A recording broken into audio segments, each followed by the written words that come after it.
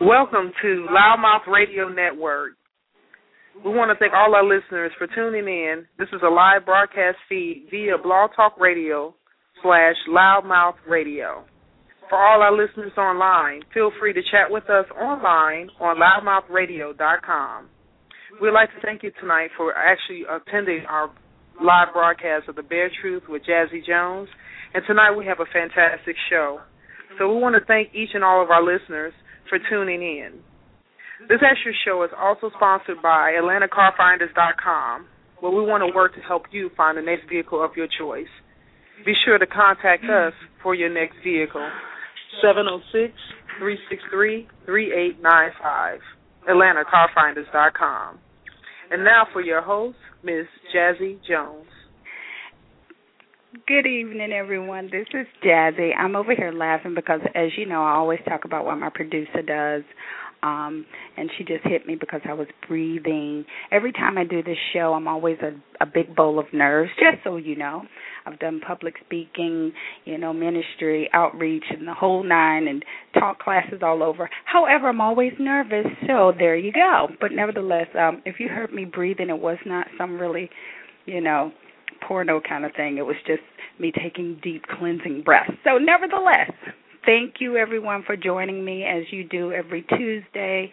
Just to let you know, I am again excited, astounded, and all of those other words that, I'll come up with a new word every week, and I ask that somebody would, text and call and tell me a new word of the week.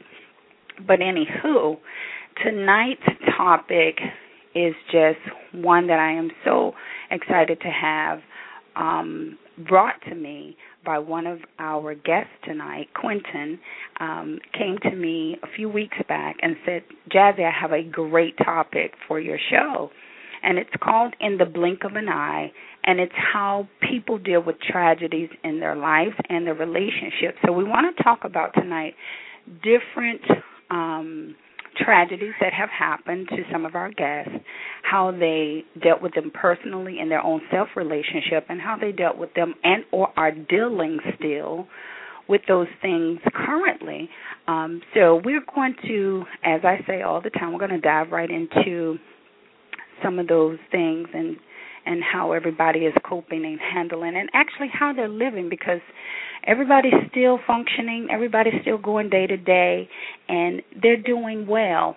And they're going to be honest about how well they're doing. And if they're not doing well in some areas, we're going to find that out. We're going to have some guests call in that are a few of our professionals that may or may not have some input on that. So stay tuned. I am going to be playing a few clips from one of my absolute favorite couples in life, and that is going to be a story about Edie and Thea, and they have actually a documentary that I'm going to be playing from, and, as usual, we'll be posting those things as we go along on Facebook and Twitter and various avenues that the producer will pop up and just let you know. But Edie and Thea have a documentary called A Very Long Engagement, and we're actually going to start out the show with clips and excerpts from that documentary, and the link is actually on YouTube. You can watch the full documentary on Netflix, I believe it is, and it's just going to kind of show you how 40 years of dating, or as my mother used to say, 40 years of courting, and wanting to be together in a same-gender loving. We have several different guests that are same-gender loving, straight, if that really matters, but I'm just giving you a little bit of heads up. But this particular couple is same-gender loving, and they fell in love a long time ago when it was not so cool to be in love publicly. So their long-term engagement ended up being a marriage in Canada.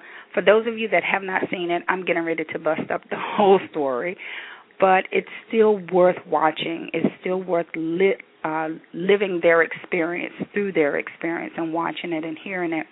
But for you on radio, I'm going to play it. It's going to walk through their initial meeting and into their tragedies and how they handle it. And I'm using the word tragedy just so we can identify with maybe, let's say, pain or painful experiences, but it's not always a tragedy. It depends on how you look at it, and it depends on how you live through it and with it. So, nevertheless, I am going to be playing a few tidbits of their story. So I want you to sit back. I want you to relax. And, you know, we always may have some technical difficulties here and there because we're dealing with computers and phones and all of those other things. But if you hear a blurb here and there, just don't even worry about it. Just, you know, relax because it's okay. So in just a few minutes, I'm going to find this for you so we can start the show out. And again, you know, I am being messaged throughout the show, so if you hear those little blinks, I can't turn it down because I'm also allowing you to hear some video. Okay, so hang in there, and I'm going to put this on for you. Give me just a second. Not 2 minutes, second. Hang on a minute. 2, 3, 4. Okay, here we go. When was it? About 1962. I suddenly couldn't take it anymore, and I called an old friend of mine, a very good friend, and I said, if you know where the lesbians go, please take me. Okay. So she took me to the Portofino for dinner. The lesbians used to go there on Friday night, and somebody brought Thea over and introduced her, and we ended up dancing, and we immediately just fit. Our bodies fit, and we danced the whole night through, as the song goes, such that at the end of it, Edie had danced a hole through the bottom of her stockings. And that was the beginning of it. Now, that was not really the beginning, though it took another 2 years to be the beginning.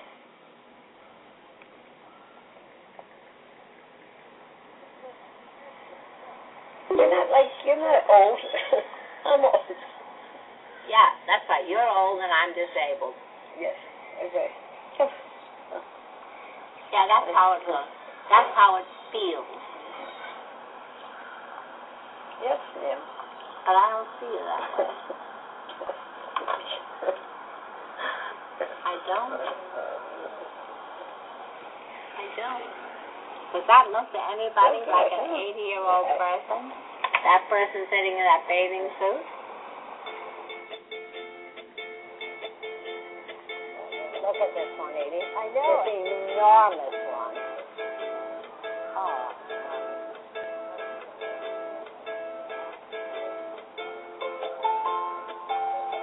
Every other night, if not every evening, I just like to look at the way she sits and the way she crosses her legs, and I just like the look of it. And last night we went to the theater, and I loved how she looked, and she was just beautiful. And that feeling has been the same all the way through. We would meet at parties. Whenever we met at a party, we danced together.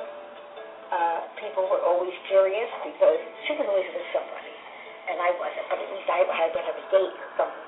And we were always dancing with our coats on, everybody ready to leave, and we had to dance together first. I always loved to dance, and lesbians can't lead. In the days of disco, that mattered. There were steps and line dances, all kinds of stuff that you had to do. Everything in life really depends on somebody being able to lead. We went to a brunch, and they were serving. Now, guys, I just want to kind of explain to you a little bit about this, and I'm going to play another clip in just a few minutes. But Edie and Thea, beautiful, absolutely beautiful couple, met and just were so excited about being together. And they have a long story, so I won't give you all of it, but I do want to give you bits and pieces. But they met and they had this absolutely wonderful, loving relationship. These two were very professional women, and they traveled extensively. Matter of fact, one of the clips that I'm going to play for you is when they had gone over, and Thea is telling about how much she cared about Edie, and they both expressed, you know, just how much they love each other and how they were just living life as we all do, day to day, not thinking about anything that could, should, or would go wrong because they were in love and they were happy. So These two just, oh my goodness, they are so amazing to see. I've watched this documentary so many times that I cry just every single time as if I'm watching it the first time. So when you get an opportunity, you definitely want to look at this. And again, I'll post this for you in just a few minutes. But that was just a little bit of them telling, just how much they adore one another and how much they care about each other. And so I'm getting ready to play just another clip, and it's about three clips that I want to play for you. So I'll go into this one right now. Oh, yeah. When you made me get up at 3 o'clock in the morning, so I would be the first person in the square. I wanted the place empty and just Edie and me. And damn it, wouldn't you believe it? There was a guy cleaning there. One guy. This guy goes and approaches Edie, and I pushed him away. And he yells, "If you love her, kiss her. If you love her, kiss her."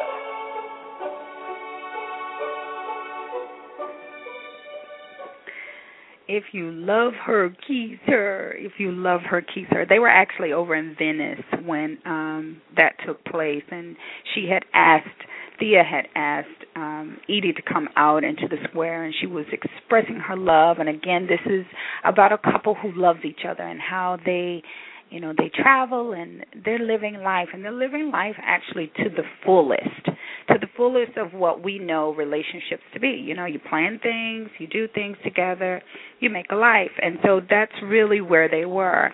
And then some things took place, and this is where their story goes into tonight's topic about in the blink of an eye, how things happen so quickly, how they happen literally. You close your eye, you open your eye, and it's a change. So this is, right after they, travel, and it's a lot more to it, but for our show, after they're doing so many things, we're going right into when the tragedy hits. So hang on just 1 second. You guys are the greatest, because you're always hanging on seconds upon seconds for me. And I have some great guests for the show tonight. I'm so excited about it. So that I'm going to bring in some live guests in just a few after we hear some of these finalizations. Hold on, let me find it. Computers are great things, but they can be a beast, too. Hold on. Here we go. We didn't know what to expect at all. I thought the most important thing is to keep her working. They just found out that she had MS. And I can now see several patients in a day and work about 4 days a week. What I have is a type of MS which is called chronic progressive. And that just is exactly what it was. It continued from age 45 on. Now look at this picture. Now I'm just standing there with my right hand in my pocket, right? Very casually, right? If I didn't have that left hand holding onto that piece of furniture with a great deal of tension, it would be all over. And then 2 canes became too wobbly. And then went to 2 Canadian crutches. The idea of going to a wheelchair, that's something that got to me. After a couple of years, when my arms started to go, and you need arms to push a manual wheelchair, and I was hanging on to that, again, way beyond the time that I should have. As a result of my putting it off too long, that when I get it, it's hallelujah time, because now, all of a sudden, with this motorized wheelchair, I can go all kinds of places. I can do all sorts of things. If you came into this party and you didn't know me at all, and I was sitting there in that wheelchair, what would you do? Edie's answer was great. You do it. I said, I should look at him because, oh shit, I thought it fall for the one in the wheelchair. Okay.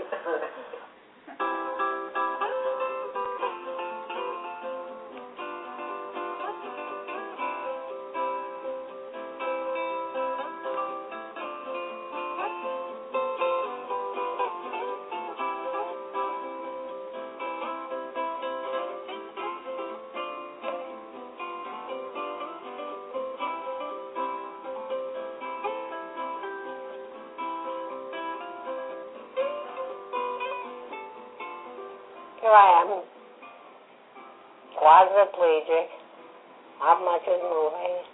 The only thing that would bring me to tears, the only thing is dancing. It just drives me crazy. You know, and it doesn't take much. Now, when we are at parties or anything, if anybody asks Edie to dance, she doesn't do it. We say no. No. In the room? Absolutely not. What about if I'm not in the room? Whatever you say. Whatever you say is what I'll do. Anyhow, this was becoming this Halloween party. So, we are listening to Edie and Thea, just excerpts of a very long engagement, and we're talking about, again, tonight, in the blink of an eye, how to deal with tragedy in life and relationship. And, you know, they found out that she had a very progressive case of MS, and it just totally went in and began to do what MS does, and that's just constrict your muscles, and it doesn't allow you to have as much mobility as you would like to. And just a lot of, oh, my God, where did this come from? You know, they were very active. They did a lot of things together.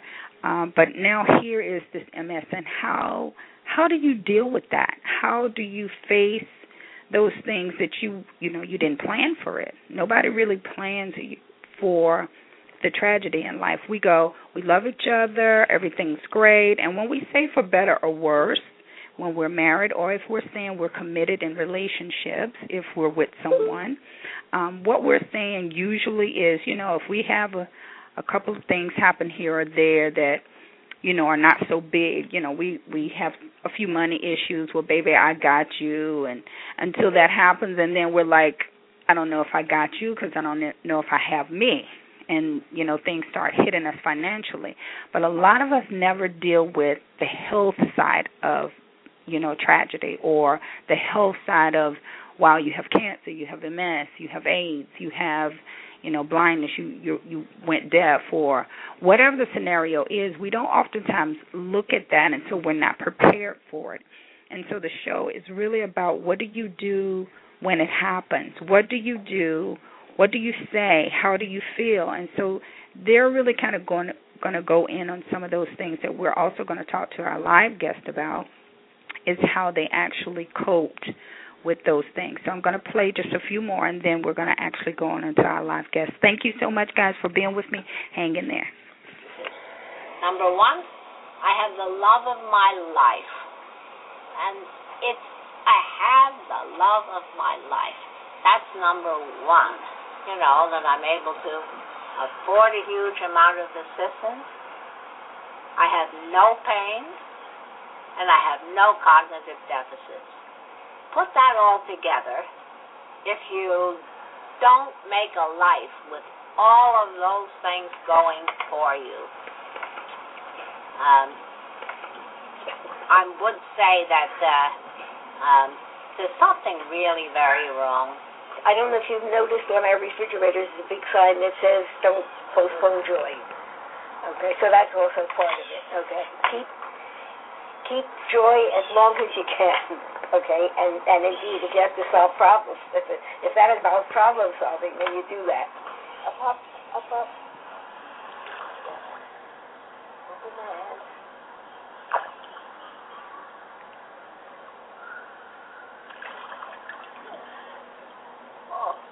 The big thing that I always have felt awful about, still do. We would be traveling, we would be doing stuff, you know, and I've got you stuck, and I feel that way, and I feel it very strongly, and I'm very often sad about it. So I see Edie struggle, and I get terribly what we call self-referential about it. So it's my fault. Well, the fact of it is my fault. I'm the one that got paralyzed, you know, so it is my fault. And I mean, that's extremely primitive, I understand, but it feels that way. And then it makes me sad. And angry. And then ultimately annoyed and angry, and that can happen. Yeah. And does happen. New-York was indeed going to do domestic partnerships and would like us to be part of the first base thing. And she did fine. And came the weekend before, she said something about it. I said, Theo, we're going to the domestic partner. We're going to go get domestic partners Monday. She said, I have a full schedule, patience. And I remember, I said, I've been waiting for 27 and a half years, and you have patience? You know? And, I rarely stood up in circumstances like that. I would back off, patience, I was adamant, it's now or never.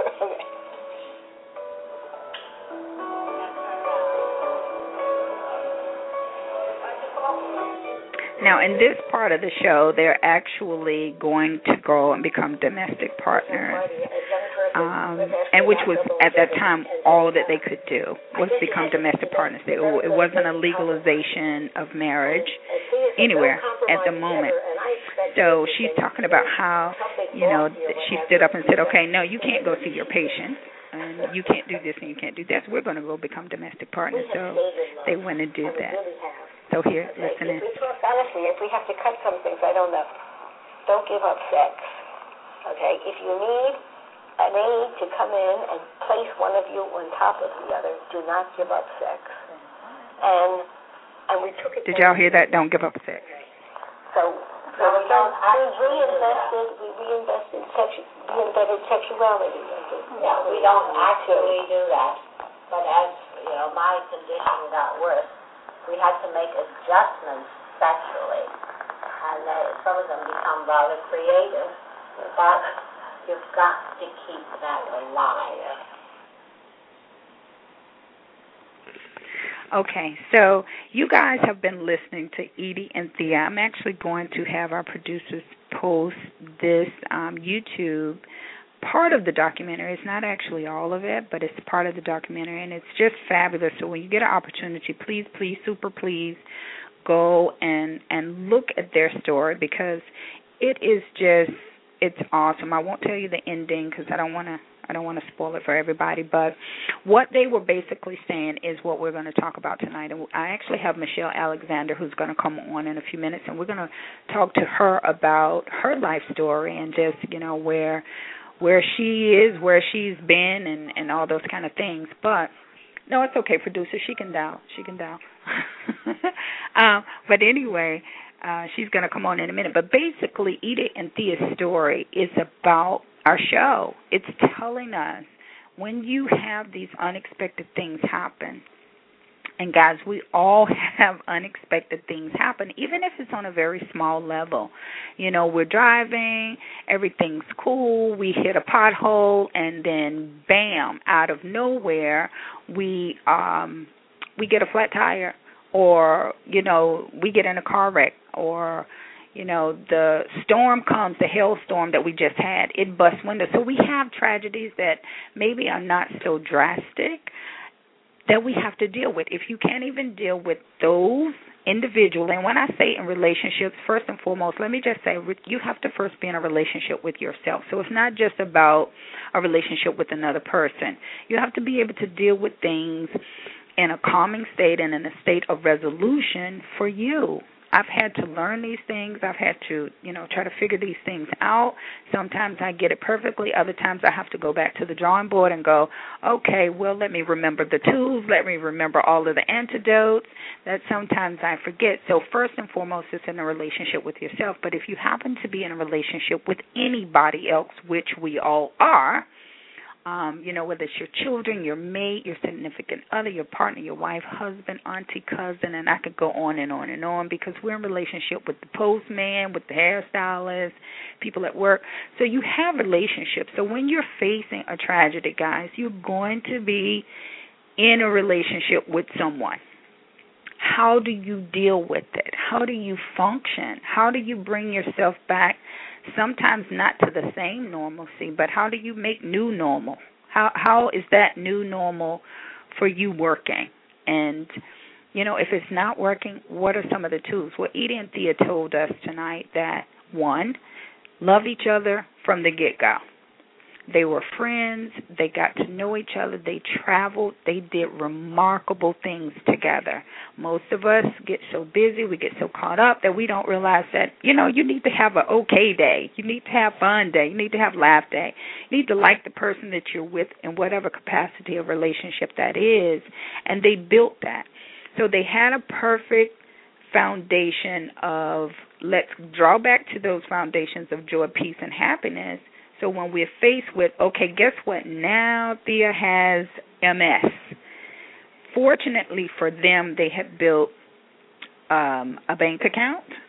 They were two professionals that had money to be able to deal with her illness. And as you watch, whenever you have an opportunity to go into looking at this documentary, you'll see that they were some of the few that had set aside an account to do the unthinkable things as they begin to do. But, the things that we want to talk about tonight are things that set you up for, here's the tragedy. How did she feel? She said there was times when I was angry. I became angry. I was sad. I was, I felt guilty because the MS was my fault. Now, mind you, she knew it wasn't really her fault, but that, for lack of a better word, she felt like it was her fault and that she was putting her partner in a situation where she always had to be the caregiver. The difference is they learned to balance out their tragedy with life, and their life prior to this tragedy was filled with dancing.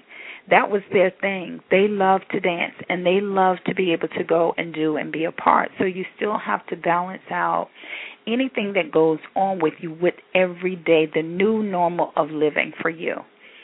The other thing is, and you know this show, hello, love, life, sex, what did they say? These 80-year-old people, one is in a wheelchair, said to America and the world that you have to still maintain a sexual life.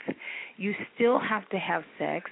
You still have to have ways and creative ways, and that's one of the things that they said. We may not be able to get on top of each other, but if we had to, we have an aid put us right on top of each other and get it in, all I'm saying. But they said, because of her disability, she could no longer allow the weight of that, but they came up with creative ways to still have sex, still have intimacy. So it's really important that you maintain that in life. And then the other thing was their thing on the refrigerator, and I love this, and I wrote it down because, I did the first show on bipolar and I forget stuff. But nevertheless, they have on their refrigerator, which I want to now post on mine right up beside Mandela and Zoe McKenzie Mandela's picture, that says, don't postpone joy. Don't postpone joy. Do y'all need me to say it one more time? Because some of y'all might have been doing something. Stop what you're doing. Let's all say it together. Don't postpone joy. You never know where the tragedy is coming. When it comes, how you deal with it, how you maintain life, really is going to be about what joy can you put in the moment. Because you only have that one moment. You don't have tomorrow. You don't have yesterday anymore. It's gone already. So you only have the moment. So what joy can you bring in the moment, in the middle of the tragedy? Because that's going to make the tragedy not be called tragedy anymore. It's actually going to be called living life in the moment full of joy. How about that? Okay, so having said all of that preaching, teaching moment, I am now going to bring on our next guest. So kudos and high fives and thanks for Edie and Thea's story. I really appreciate them being a guest on our show, although they didn't have a clue. At some point, I do hope to have I hope to have Edie on the show to talk about everything. I'm decreeing all of the things that I want in life. It shall be. So we're going to look forward to her coming on the show at some point. But I want to bring on my next guest now. It's so funny, and I'll tell you a brief story right before she comes on. I met her a few years back. This is a gorgeous, absolutely just fall over your feet, kind of tongue-tied, kind of gorgeous person. And I met her out, and she was just beautiful. She has the most, taking some kind of drug eyes. When she looks at you, you just kind of float and can't even function. And I met her out, and She was just amazing and just flirty and fun, and we were actually doing an Edie and Thea dance and having a great time. And I remember running as far and as fast as I could because I was like, she's going to get me. And it was just really a really fun time, and didn't see her for a very long time. I moved out of state, and just a couple of other things that happened in my own life. And then last year, I believe it was, kind of heard her story, which she's going to come on and tell you about, and then found her blog, which she's also going to talk about. And you know what? It's just amazing how the universe will bring you people either for the first time or reconnect you to the people that you needed to be connected with anyways for the right moment at the right time. So I want to bring on Michelle Alexander. Hi, Michelle. Hi, Jazzie. How are you? I'm good. Hang on a second. Hang on. We're talking, but we can't hear her. Hold on. She's coming in. Can you hear me now? No, I'm still doing the Verizon thing. Hold on. Let's see what our producer's doing over here on the switchboard. Can you hear me now? Not yet. Hold on. I still can't hear her. Can you hear me now? Hold on, audience. Thank you for being so amazing and patient. We want to get her on the story because I could just, tell you all about her, but we want to get her in here. So hang on just a second. Can you hear me now? No, but it's okay. Come on over. We're going to share phones. Okay, so you guys text in if you can't hear us because I want her in studio and I want her to be heard. So give me a second. I told you guys, I always set it up just in case we have an issue. So, hold on. Okay, Michelle, come on over. All right, here I am. Hi, Michelle's on the show. Hey, Jazzie, how are you? I want to say, go ahead. No, let me just ask real quick. Producer, can you hear us? You can? Okay, We're she's good? shaking her head. If we had a video, this would be the most funniest thing. I love these. So what I wanted to say is what I said prior. Michelle has an awesome blog that she's going to tell you all about, and she's going to kind of just give you a synopsis of what her tragedy was, how she's overcome it, and things that, she's just a phenomenal person. So she's just going to get off of my phone, producer person. I love technical difficulties, don't you? It just makes for an interesting show. Builds character. But anyway, like I said, I'm going to let her talk because, I will do so much of it because I can do that. So, Michelle, hi. Tell us all about you. Hey, Jazzie. I just want to say thank you so much for having me on your show. When you contacted me a couple of weeks ago and wanted to talk, I know we had a couple of scheduling conflicts, but we finally connected, and I got to understand really what you're doing. And I love this message because I think that to give somebody an opportunity to talk about a situation that literally in the blink of an eye changed my life. Yeah. It changed a lot of lives. Yeah. It changed the life of the families affected. It changed the lives of a lot of people in our community also. Yes.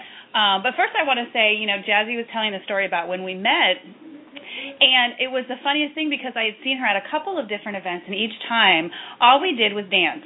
I would find her, and we would dance, and then the last time I saw her, I kind of went my way, and actually that was the night that I met an ex of mine, that very same night. So after we got done dancing, I was kind of hemmed up with her, and then you were doing your thing, and then we kind of never saw each other again until a couple weeks ago. Right. So I was kind of excited that you contacted me, and then when I realized who you were, I was like, wait, you're my dancing buddy. I sent Michelle. I said, Michelle, I have a picture of us. Let me just tell you guys, I have if you can see this place, it's hilarious. I have ancient computers. I have broken computers. So I'm looking for this picture of us on 3 different computers, 5 different emails, and I was like, oh my God, I found it. So I sent it to her, and she was like, when I first said, Michelle, I have a picture of us together, she was like, really? I was like, yeah, it's old. So when I sent it to her, she was like, oh, my God, this is you. I remember what happened. But so we went into this whole ha-ha, hee-hee. So, right. But it's a great picture. I'm actually going to post it. It's so cute of us. It is. I had longer hair then. I was wearing, the best dress ever. That's the only reason I remember the night, because I remember that dress. You were hot. I was hot that night. Guys, I'm still telling you, she was fabulous. So I guess, I guess where I probably want to start is kind of way back before tragedy hit me last year. Okay. I think that I was raised with the understanding that change happens in life, right, and that you have one choice, either to succumb to it or overcome it. Wow. You really only have those, or you have one of those two choices. Yeah. And I learned really early on in my life to learn to ebb and flow in change and understand that it happens in life and that you're either going to rise or you're going to sink. And I made a decision a long time ago in my life that I was going to rise no matter what. You go, girl. High five right now. now. Well, I have one life to live. That's it.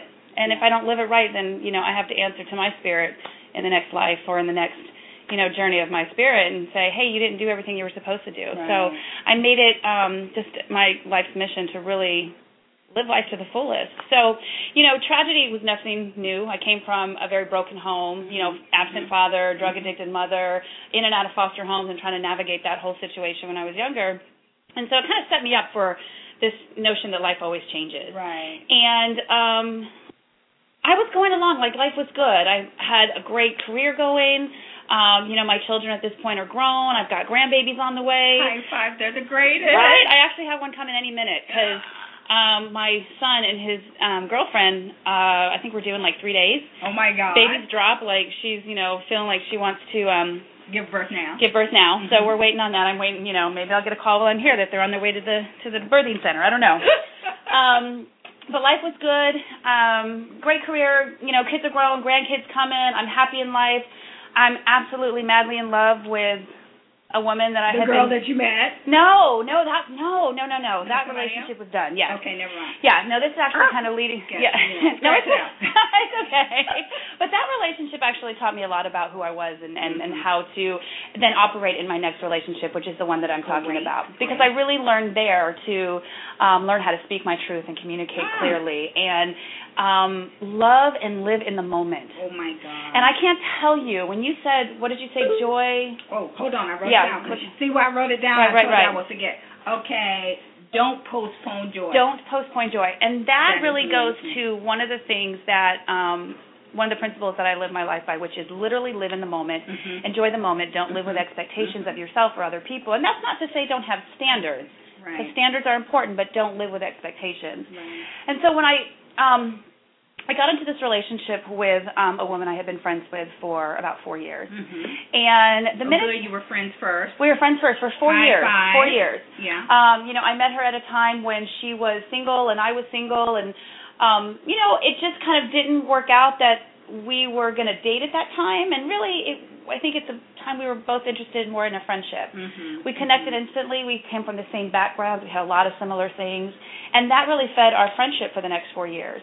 Okay. So fast forward, 4 years later, and I'm single again, and she's fully single, and we just started hanging out, and it became a very unexpected love affair. And that's usually how it happens. Right. Like the good ones are like, where'd you come from? Right, you roll over and you look at them one day and you're like, is this really you? Yeah. Did I just wake up next to you? Right. Because a couple years ago I would have told you, you're crazy. Stop playing. Right, like stop.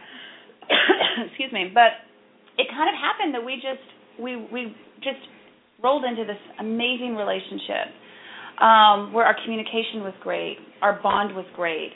We literally fell madly in love with each other. And it was probably the best relationship of my life. Now, I knew that my girlfriend at the time, because we had been dating about 5 months, and I knew that she was having some issues in her life, and we all do. We do. Right, we all do. We've all battled times of sadness and depression and all those kinds of things, and I knew that there was some of that going on, but when she was with me, it was a very kind of joyous experience for her. And I didn't know that when she went home, it was drastically different. And it was back in November. We had spent the evening together. I'd come over. I'd made some dinner. She was hanging out with some friends of hers, and I was kind of, laying around watching TV. I went to bed. She came, a little bit later when her friends left. And I knew that something was off. And I remember laying there and trying to talk to her, and she was kind of closed down. But, it wasn't unusual. We had a really good system of, hey, when I need space, give me space. And when you need space, I'm going to give you space. And we communicated really well in that. But what I didn't know is that there were secrets, and there was pain, and there was deep down darkness that existed within her that she shared with nobody. Yeah. Absolutely nobody. Yeah.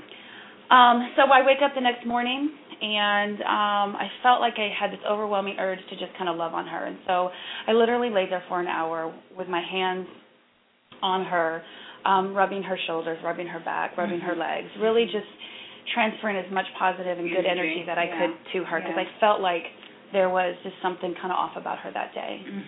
And I got up and I went to work.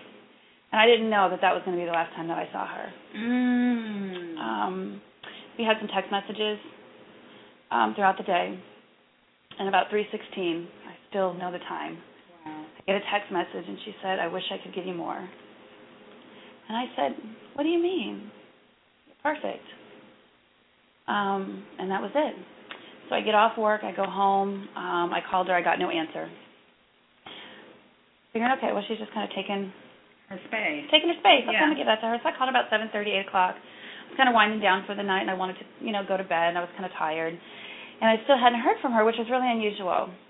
Because you guys had, constant communication. Yeah, you're together. We're together. I had keys at her plate. Right. We didn't live together. We had been together 5 months, and we had made the decision that we weren't going to do the typical lesbian U-Haul. I was going to say, so you didn't do the lesbo, let's wrap it up. No, that's what was great about our relationship, is that we chose not to do that stuff. Okay. We chose to have really good boundaries about, our personal finances. We didn't mix finances. We didn't do any of that. It was very much I had my space and she had her space, and then we had our space together. Right. And it was actually really healthy that way. Which is nice, because what you're saying is what I've had to learn. Beautifully, finally did, not mad at myself at all, but that a relationship is parallel. You're on the same road, but just like parallel lines, they just travel the road together, but they do it individually. Yeah. Lesbians, and I'm not saying just lesbians, because I think that all couples do this. Right. A lot of people do it, period. But we have this reputation in our community that we literally merge lives together, and all of a sudden we've got this conjoined name, and we, after 2 weeks we buy a dog together, and, somebody's moving out of their apartment within 7 days, and and it's like we can't live without each other. And I've learned, and I'm almost 40 years old, and you've learned, and I'll be 46 this year. So it just doesn't work. Has it worked? Sure. I've seen people who it does, but for probably 97% of the couples out there, it just doesn't work, because you have to have that time to get to know each other. Exactly. No, we were lucky because we knew each other, but there were still things about each of our lives that we didn't, that we still had to learn, and how to operate as a couple and do all those things. So we took our time. Kind of looking back now, I see that was, I think, her way to protect really what was going on deep down inside of her. And I want to say, I want to kind of have a disclaimer here. What we're about to talk about is in no way ever meant to disrespect her memory or disrespect anything that she was in this life to her family or anybody else. She was an incredibly dynamic person who left a lot of good behind her. But we have to talk about the darkness, because if we talk about the darkness, then it's no longer dark. Exactly. And what it's no longer the tragedy. It's no longer the tragedy, and it's no longer dark. And her depression was no longer dark. So kind of go back to the day. I go to bed for the night, and I get a call from one of her family members that they haven't heard from her, and they're a little concerned. And so we start making phone calls, and we start trying to figure out what's going on. I wait around. I'm talking to family. We're just trying to figure out what's going on. We're making calls to people that we thought maybe she was hanging out with. We just don't know. I get up probably about 4 o'clock in the morning, and I go over to her house, and I wait there for her. And I am waiting there for the next 2 days, and she never comes home. And her family and I kind of dealt with this silently for about 6 days. And then we tried to figure out a plan on what do we do now, because now she's missing. And what we were hoping is that she just maybe took a vacation, didn't tell anybody, because sometimes people do that. Yeah, they just need that walk away. They need that walk Leave away. Me alone. I need to come back to myself. Now. Right. Yeah. It happens. I'm a Pisces, right? So Pisces are notorious for just saying, I'm going to shut down for a few days, leave me alone. Right. But this was different because there was literally nothing. No, I'm just taking space. Nothing. And I'll come back to you. Nothing. And so the last time you heard from her was 3/16. No. Oh, it was 3/16. No, November 19th. And then you didn't hear from her later that night. Nope, that was the last communication that I had with her. Okay. So what we started to do is kind of devise a plan on what we can do. There were some family matters that needed to be taken care of. There was a child that needed to be, well, not a child. She was 18, but there was still a child. But there was, so we kind of devised this plan to, we had team, my late girlfriend, and we had team her daughter. And I don't want to say names, but. Yeah, that's fine. Yeah. And one of the things that I came up with was I knew that I had a very strong social media circle, and I wanted to try to get the word out because maybe somebody had seen her. So with the family's permission, I created a flyer and I shared it on Facebook. Yeah, I was one of those recipients like, what? Right, like, oh my God, I know her, and that flyer, when it was all said and done, I think was shared about 5,000 times all around this country, even into other countries. I got phone calls all around the country with sightings of her and people who thought that they'd seen her. And, this went on for about 3 weeks. Yeah, because we all have a look-alike. I don't care what part of the world, there is somebody that looks like you. Right, exactly. I got a picture the other day on my Facebook wall, like, oh my God, this person totally looks like you. And they did. Exactly. So we were having no success. Literally, it was like as if she vanished off the face of the earth. So I had 2 women reach out to me who to this day are angels for me, Michelle Daniel, Christina Brown, Between Women. And they didn't know how to approach me. They didn't know what to say. But what they came with was, we have some resources. Here's what we can offer. How can we help? And what we did was we created a video where I explained what had happened. And we created a website where people could go and become part of the process to help find her. I did the video because, I've been in sales for a long time, and one thing that I understand is to get people emotionally connected to something, they have to see it, they have to feel it, they have to taste it, they have to become a part of it. I'm sitting here, audience, shaking my head. I wish you could see me because I am so like, yes. Right. If you've ever been in sales, you know. You have to emotionally connect people. Right. Exactly. And so I needed our entire community to come together to help us find her. And so we created the video, we did the website, and I got a lot of flack about that, to be honest with you. I can imagine. I got some flack about that. And I knew it was going to happen, and I just had to kind of roll with it and just say it is what it is, and I did everything that I did from my heart because I needed to find her. Yeah. The website that we created was basically the description of her car, where she was last seen, what she was last wearing, and it had an interactive part for our Facebook family, our Twitter family, our Tumblr family, all of that they could go in and basically put their email address and hit a send button, and it was going to send letters to news media outlets because they were ignoring her case. She was a missing person, and they were ignoring her. Right. And can we just say, for the record, and this is important just from a media standpoint, this has been brought up in media so long. Right. People have kind of really exposed it. Michelle is a fantastically beautiful, I call them vanilla people of lighter color. Vanilla people. Am I vanilla? You're vanilla girl. And her partner at the time was a chocolate person. So having said that, when they go missing, black women and black children, black women, black men, they don't get the attention. Let's just call it what it is. I'm not one to really mince words. No, I'm not. I was coming into that. I just like saying vanilla people. I never thought of vanilla. Hey, vanilla girl. I have vanilla family, so nobody be alarmed or offended. But I'll say it. The fact is that media doesn't give missing African Americans attention that they need. As much. As much. Not ever, but they don't give it as much. And then we felt that the police department in Clayton County wasn't giving really any attention to her case at all. She was just, we were told, adults have the opportunity to get up and leave their life. Right. And we're trying to say this is not what happened. There's something wrong here. And so that day, I don't know how many letters were sent, but we launched that Tuesday, which was December 5th. We launched the website, and by 4 o'clock that afternoon, I think that the Clayton County Police Department had probably got anywhere from 1,500 to 2,000 letters. Because let me tell you one thing that I do know about our community. We can talk about each other all we want. All day. We can backstab each other. Okay. We can take each other's girlfriends, sleep with each other's men. We can do all that kind of stuff. Scandalous. But one thing that I have learned is that when tragedy hits our community, we come together. Always. You cannot tell me that we don't take care of our own, because I've experienced it and I've witnessed it. Not just through that whole process, but what happened after. So not only did the detective get on the case, but the chief of police got involved, and basically, from what I understand, gave a directive down to the lead detective, captain, whatever it is, all of those names, all those people, and we started getting phone calls.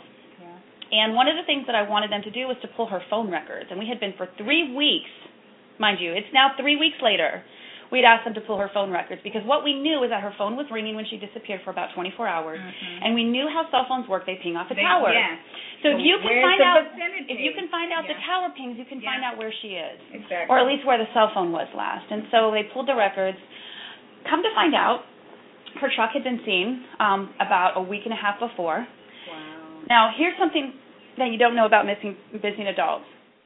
What happens is they will put what's called a BOLO, or be on the lookout, whatever county the person is reported in, and they will basically take that flyer and share it at the staff meeting or the intake meeting for that shift, and then it probably doesn't get any more attention after that. Exactly.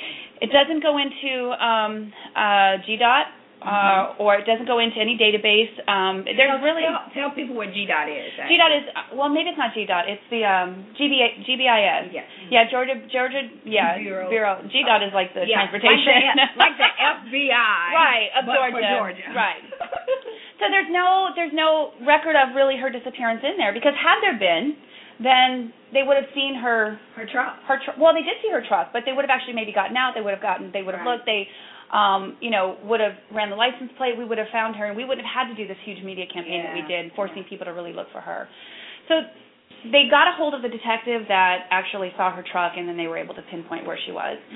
And I remember I was at home with one of my best friends because I just needed some company that night. I knew all this stuff was going on, and she was there with me. And about 11 o'clock that night, I get a call from the captain that was working her case, and said, Miss Alexander, are you by yourself? And I said, no, I've got a friend. He's like, okay, I just want you to let you know we have found her, and she's deceased.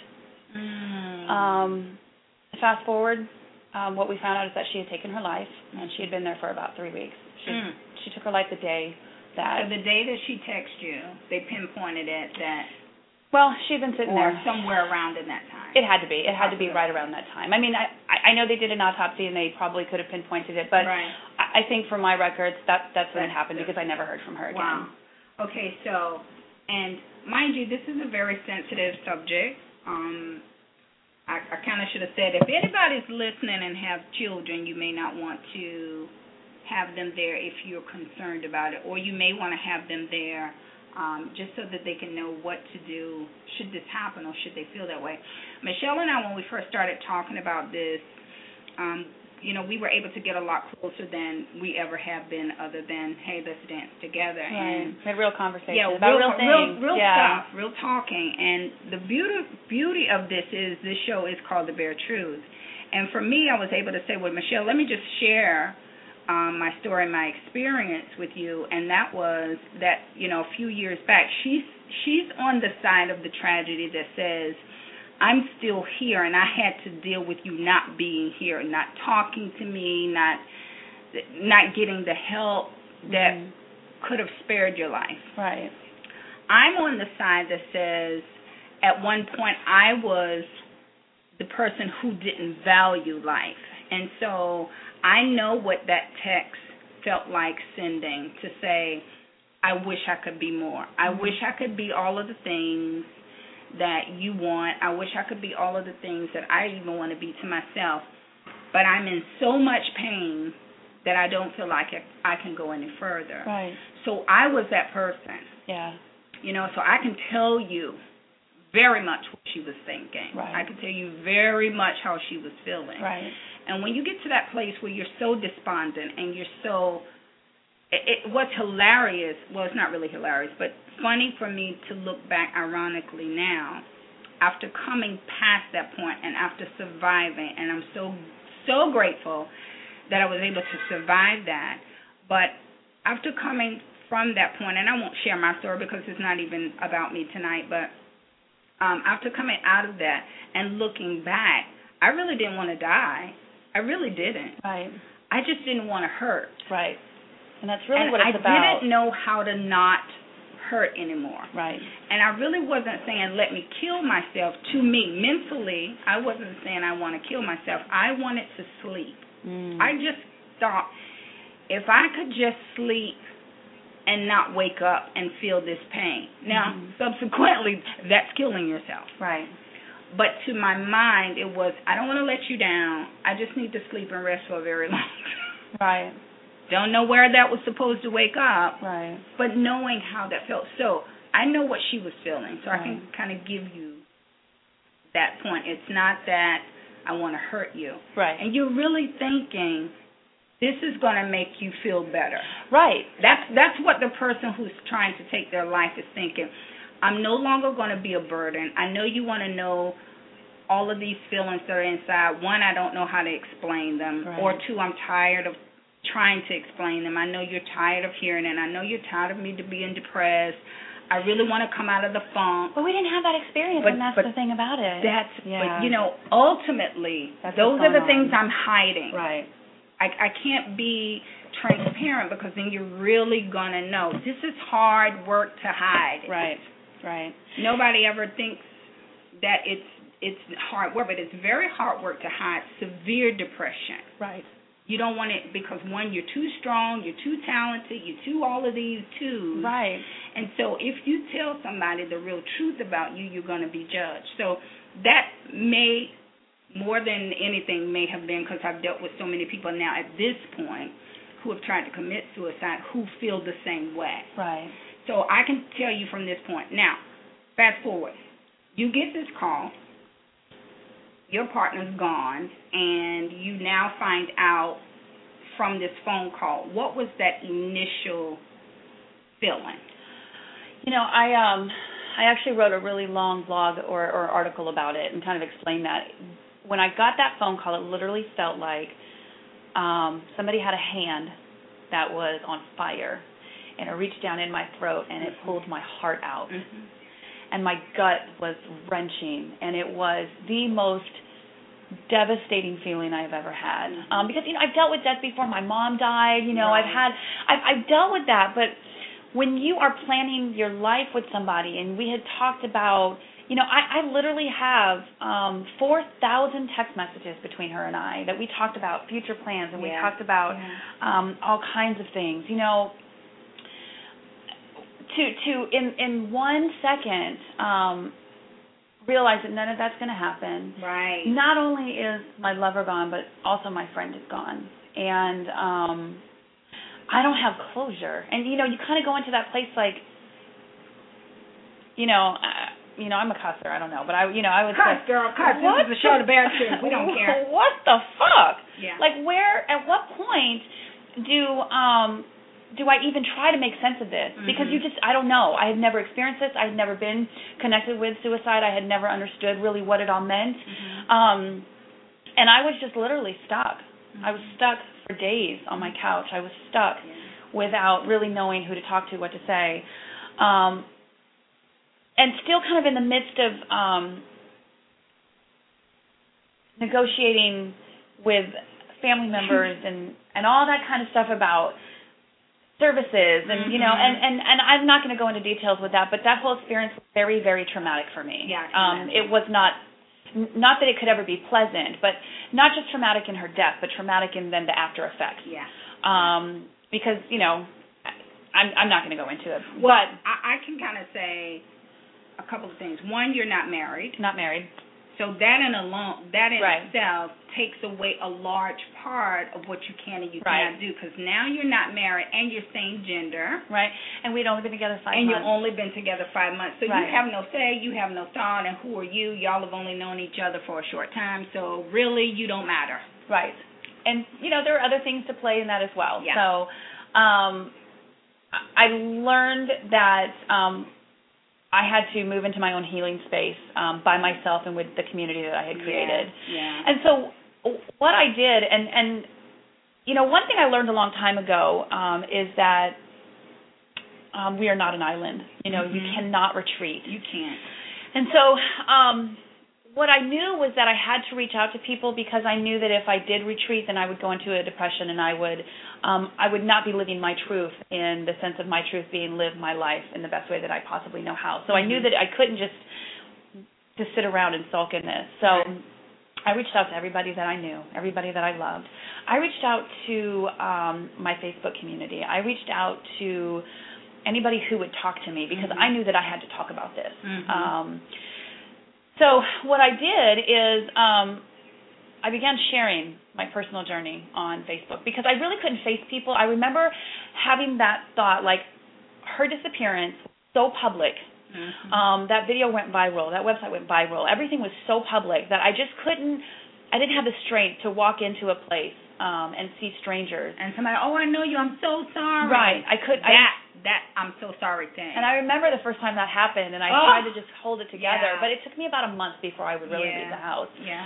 So what I did is I reached out online because I've always had a really good support system online. And I know people say Facebook is this and Facebook is that. You know, Facebook and Twitter and all those things are what you make it. Can you say it just one more time, please? Facebook is not a bad thing. Facebook and Twitter can be exactly what you make it. And I made it my personal community. Do I know a lot of people personally on Facebook? Absolutely. I do know a lot of people personally. I have met some of the most amazing souls and some of my best friends on Facebook. Some people I've never met, and I would call them family. Because you just, you're not make a connection. You make that connection. You do. So what I started doing was literally, I would wake up every single morning with the notion that I had to heal, and I had to not move on, because I don't think that you ever move on from something like this, but I think that you move through something like this. You know, you have to feel every feeling. You have to think every thought. You have to own everything about it. You have to own it. Because if you don't, it just sits there and it starts to grow roots and it starts to make you toxic. And I just knew that that wasn't an option for me. So I would wake up every morning with, okay, what am I dealing with today? What's the thought that I'm having? And I would say to myself, okay, if I was life coaching myself, how would I interpret this to myself to make it make sense? And so I would share that. And people would read it and they, thank you. Oh, my God, I can't believe that you're being, I needed that. I can't believe you're being so positive. And really what they don't know is that was just me working out my own shit. Okay. That was really me doing that. And so as time went on, I was able to really share that whole process. And what I gained from that was prayer, and support, and love, and light, and people appreciating that I was being vulnerable, that I was sharing my truth, that I wasn't hiding, that I was including them in that process. Because what happened, and here's the thing that people don't realize, is that her disappearance was so public in our community that our entire community mourned for her. Our entire community got involved in finding her, and our entire community needed that closure. So I think that as I was sharing and as I was kind of going through my own healing process, it gave other people permission to do the same. And it gave other people permission to be truthful about their own issues. And I can't tell you how many letters and how many, or not letters because who mails letters anymore, but email letters. Email letters, text messages, phone calls, hundreds. I had so many I couldn't even respond to all of them. Many people were sharing their own personal issues with suicide. Many people were sharing their own personal battles with being on the opposite side, like myself, being the survivor of suicide. And I found such strength in our community, and it taught me two lessons. That entire process taught me two lessons. One, and I will live these lessons till the day that I die. Number one is that we do not heal in isolation, but in community.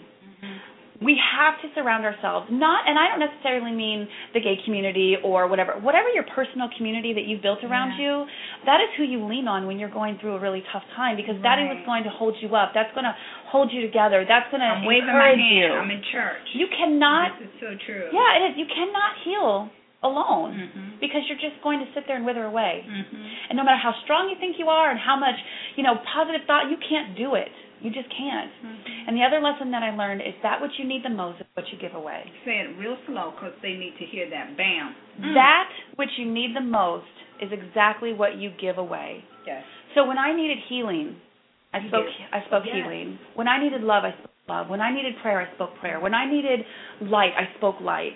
Because I needed that. And in fact, it's karma. I mean, it really is just the law of karma. And that what you need is what you give away. Give it to people, and it'll come back to you 100-fold. Oh, my God. So those two lessons, once they settled in and I understood what was happening within me and what was happening within our community, I woke up one day, and I felt like I'm okay. And one of the things that somebody did for me, was they gave me a journal immediately. And what I did is I wrote letters to her. Yeah. Yes.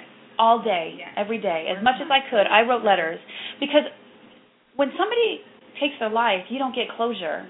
And I needed to have a voice to speak to her about what was going on and about what I felt and about, how I was healing and what was hurting me. And when I was really mad at her, because she couldn't come to my Christmas party, I had to tell her those things. Yeah. I had to tell her what was going on. And I remember it was a gradual, I was writing less and less because there was less to tell her, because I was moving through that healing process more and more. And you were getting through it. And I was getting through it. Because I was dealing with it head on. I wasn't avoiding it. I wasn't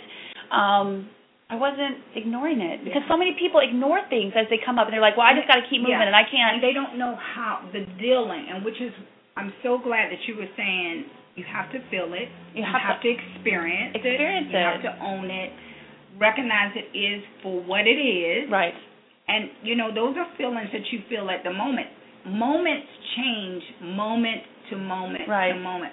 Like we were talking, and I've said this to so many people. I've just had so many tragedies in my life. And coming from dysfunction, you oftentimes come into the victim mode and things. You draw them because you don't even know you're drawing them. Right.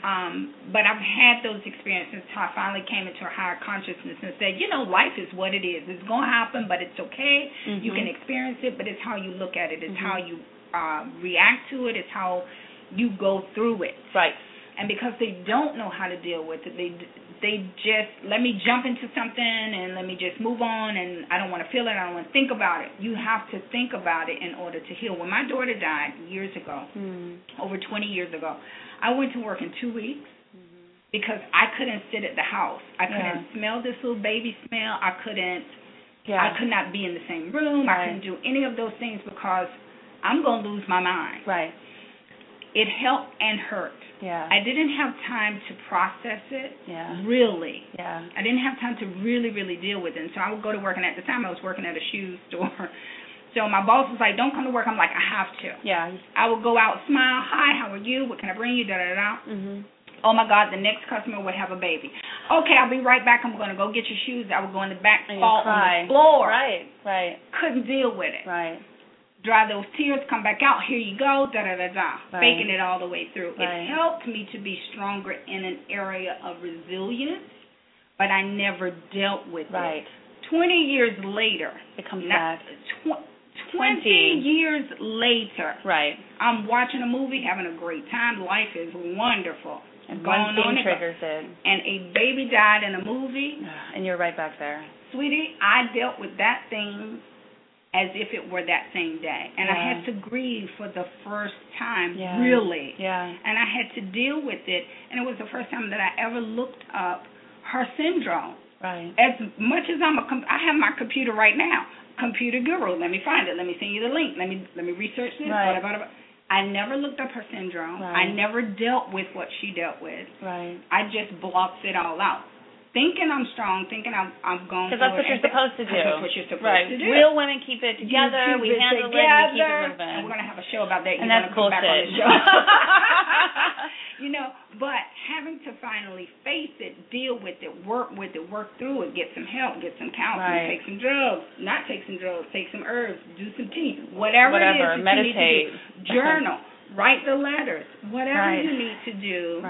To get through your tragedy so that your tragedy then becomes I'm going to allow this that happened to be a step for somebody else and for myself. You find purpose in that pain. It's a purpose in the pain. Right. So then it becomes not painful, not tragedy, but here's the purpose. Right. So I'm excited about that. You've answered all of my questions except... Okay. Well, we didn't talk about the sex part because there was not sex there. I don't know what she did on her lonely days. You may want to tell that if you want to. If it was no sex, we don't have to talk about sex. I handled it myself.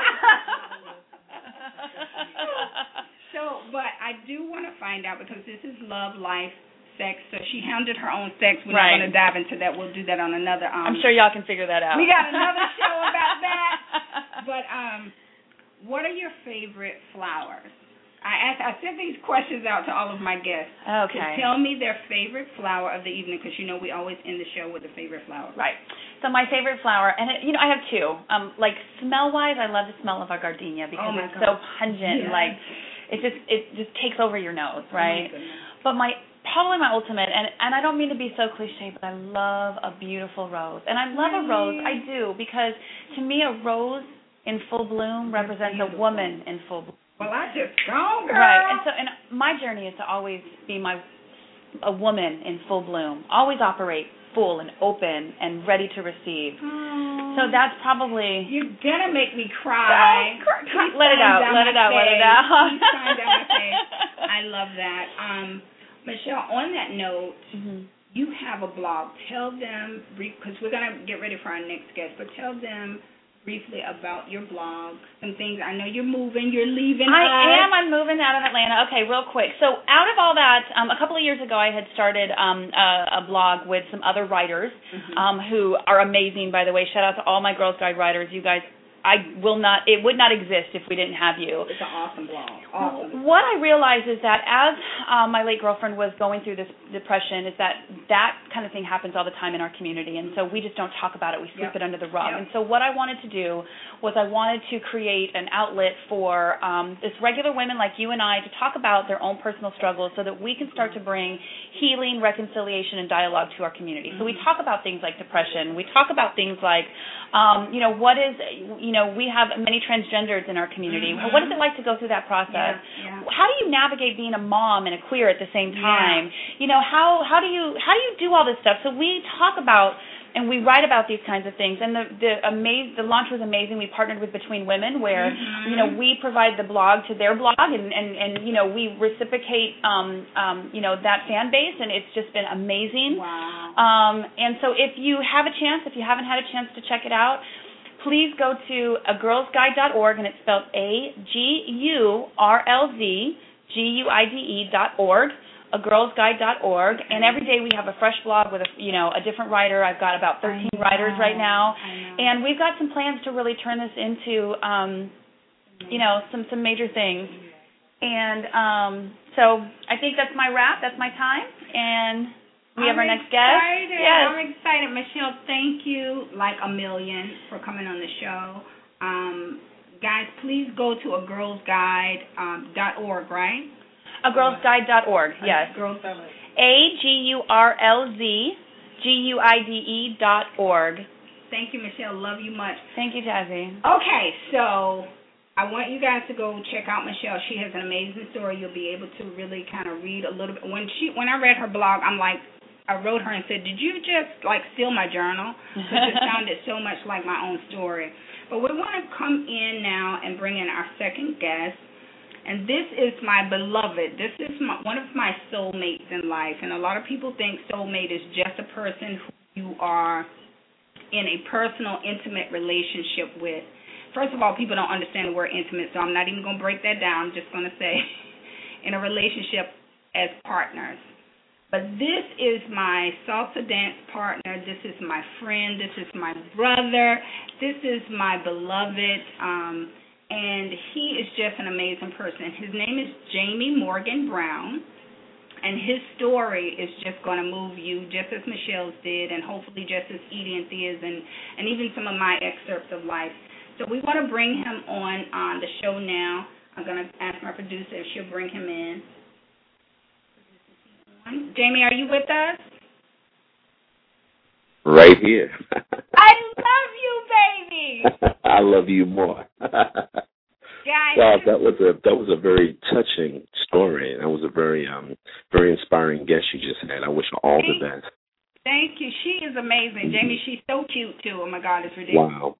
Yeah, but anyway, Jamie is. We've known each other, Jamie. Gosh, how long? Since the late '90s. Yeah, somewhere in there. Yeah. Yeah, I get somewhere. And I met Jamie. We salsa dance. We are in love fanatically with salsa dancing is how we actually met. And Jamie took me under his wing because I was so excited. I had come out of a relationship, and I actually had come out of a relationship with the bondages of what I couldn't do religiously, as well as what I couldn't do as a married woman and what I couldn't do as a mom and all of these what I couldn't do. And I went salsa dancing and was just like floored and wanted to learn it so badly. And Jamie was my first come out and let's dance with me, one of my first. And he is just amazing dancer. So if you ever get a chance to go out with us sometimes, guys, you would just be moved by his soulful movements and dances. So, Jamie, I love you, but I'm not going to talk about that because you know that will be a whole nother show. Jamie's story is absolutely amazing, but I want him to tell about himself and then tell about his tragedy and how it's no longer a tragedy. So, Jamie, I'll give you the floor, and I'll just kind of come in every blue moon. Absolutely. First of all, I want to say to Jazzie, thank you so much for inviting me to your show. You know, I really, really appreciate being here. A little about me. I moved here from Los Angeles a few years ago. I've been involved in television and film production for many years. And I was an actor, a stuntman, a writer, and I found my love and my passion in writing. Went through a divorce, relocated from Los Angeles to Atlanta. And I was very much involved in raising my son. And so one day, I went into football practice, and when we got home, I went to the mailbox. When I got to the mailbox, I opened the mailbox to get the mail, and in a blink of an eye, no pun intended, I went blind. I lost my eyesight. So that was one of the most traumatic experiences I've ever encountered so far in my life. Being blind, experiencing that whole segue of having eyesight, and just in a bat of an eye, it just goes away. It just literally just disappears. So I went through the challenges of trying to find out what's wrong with me. I had been suffering with allergies. I literally had a headache every single day. Oh, my God, like years. Now, Colin. And I went to the doctor, and I ran all sorts of tests over the years, and they said that I had allergies, severe allergies. So I had made the adjustments with the medication and all these allergy sort of like things that you can take, and they helped slightly, but they didn't rid the problem. I had continued to have headaches maybe every other day. So when I went blind and going through all these changes, what's really going on with me, I realized I was told that I had cancer and that I had developed a rare brain tumor. And the tumor that I have is usually a tumor that people don't recover from. And they had expected me to be blind for the rest of my life, and they expected me to live 2 years post-surgery. So here I am 5 years later, healthy, happy, and enjoying every moment in life. I'm now on your show, so I know I really made it now. Oh, my God, I love you. Say it again. I'm on your show, so I really made it. I'm good now, yeah. But that's a little... And, Jamie, you know what? Remember, when all of this was happening with you, I found out in Chicago, so I wasn't here. Now, this audience is coming. Notice I said that Jamie and I went salsa dance. Jamie, we danced like 3 to 4, 5 nights a week. Absolutely. At the time. And then I moved out of the state, and I get the call that Jamie's sick. Jamie had to have brain surgery. And I'm like, wait a minute. I was floored, absolutely floored. So, the show is about how it affects relationships in general. Jamie he's downplaying himself. It's ridiculous how modest he sounds. I wish I had more people that would actually call in right now and just talk about Jamie. But I'm hearing your story and even reading, the excerpts of the book that you have written about this, about how this happened to you. So to hear you say how it happened and that you went blind and just some of the slower progressions of it, It's just amazing that you are here still able to talk. So, continue. I'm going to interrupt you here and there, but I'm excited that you're here too. Well, so I had been asked when I was sick to write a book. And, of course, being a writer, that was the farthest thing from my mind, because at that time, I really just wanted to heal. Right. And people don't realize that when you go through adversity, until it hits home, you really can internalize it. You can hear it. You can understand it. You can intellectualize about it. You can give your opinion, your philosophy in terms of what you should or should not do. But to feel it, to live it, is something that comes with going through that pain. So I had to heal, but I always felt that there was something inside that I needed to share with people, because when I changed my diet, someone approached me and said, listen, you have cancer, so remember something. Cancer can't live in an alkaline environment. That's the law. So when he told me that, the first thing I needed to do was alkaline. How do I do this? And once I got involved in the practice of trying to heal myself, I realized that I would go to the doctor to get my radiation and my chemo treatments, and they said, Mr. Brown, there are no chemo, no radiation needed, because we have not found anything in your system. So they're using me today for medical research, because they're wondering, why am I still here? Why do I have my eyesight? Why haven't I had any seizures? When you have your skull cut open, you're supposed to be on brain medication for at least a year, minimum. Yeah. And they took me off all medication in 90 days. So they're wondering, what did I do for this to happen? So okay, wait, Jamie, because I think you have some mouths hanging on the floor. See, I told y'all, Jamie is downplaying this whole thing. He's still just Mr. Modest. Okay, Jamie. I love you too. Yeah. You are saying to us you had cancer. Yes. You had brain surgery. You're not even supposed to be living. Yes. And you begin the self-process of how do I heal myself. Yes. And what you're saying to us, I need to be very clear, guys. What Jamie is saying to us is that you begin to eat differently. Yes. Right? Absolutely. And explain to us, because I know it, but a lot of people don't know it. When we're talking about drink alkaline water and all of these different things that, people want us to do, not do. You're saying cancer couldn't live in what state? Break it down just a little bit so that the people can understand. Okay. The law, which is a law that the medical profession even supports. Cancer cannot survive in an alkaline environment. Our body is made up of acid and alkaline. Right. 0 to 7 is acid. 7 to 14, 0 to 6 is acid, 7 to 14 is alkaline.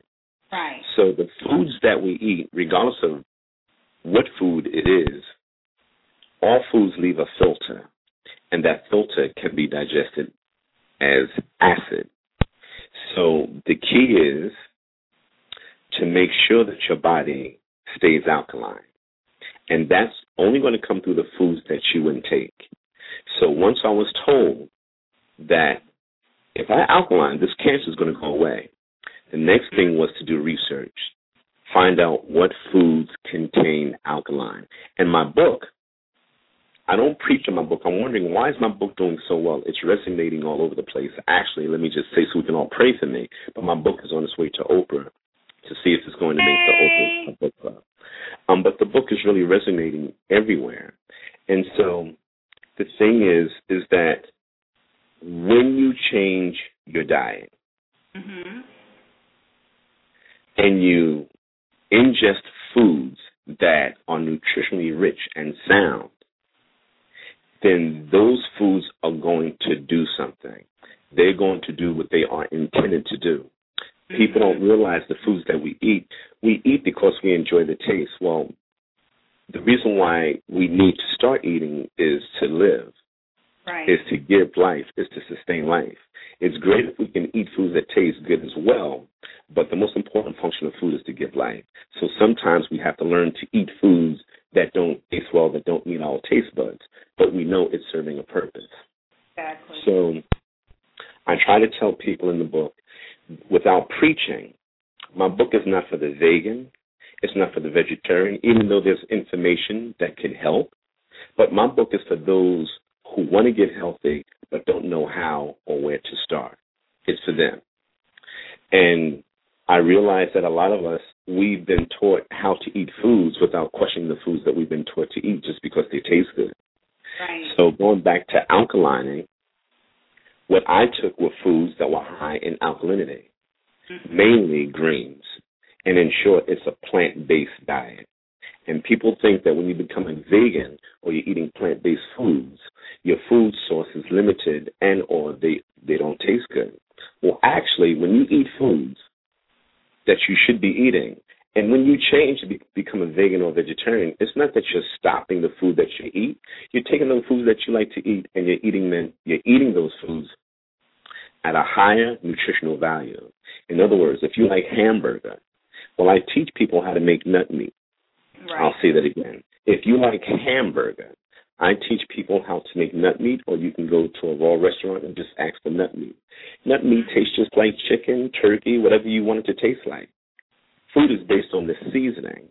So now I'm eating meat, and it's not containing any of the chemicals, the poisons that come with eating animal flesh, and you are putting nutritional food inside of you, and it tastes like the foods that you've always been eating all your life. Wow. So it's not as hard, it's not as difficult as it may sound. The problem is we don't take responsibility for our health. We want to place our health in our doctor's hands. So once you do that, you're saying, I now give you control over my life. And you cannot do that.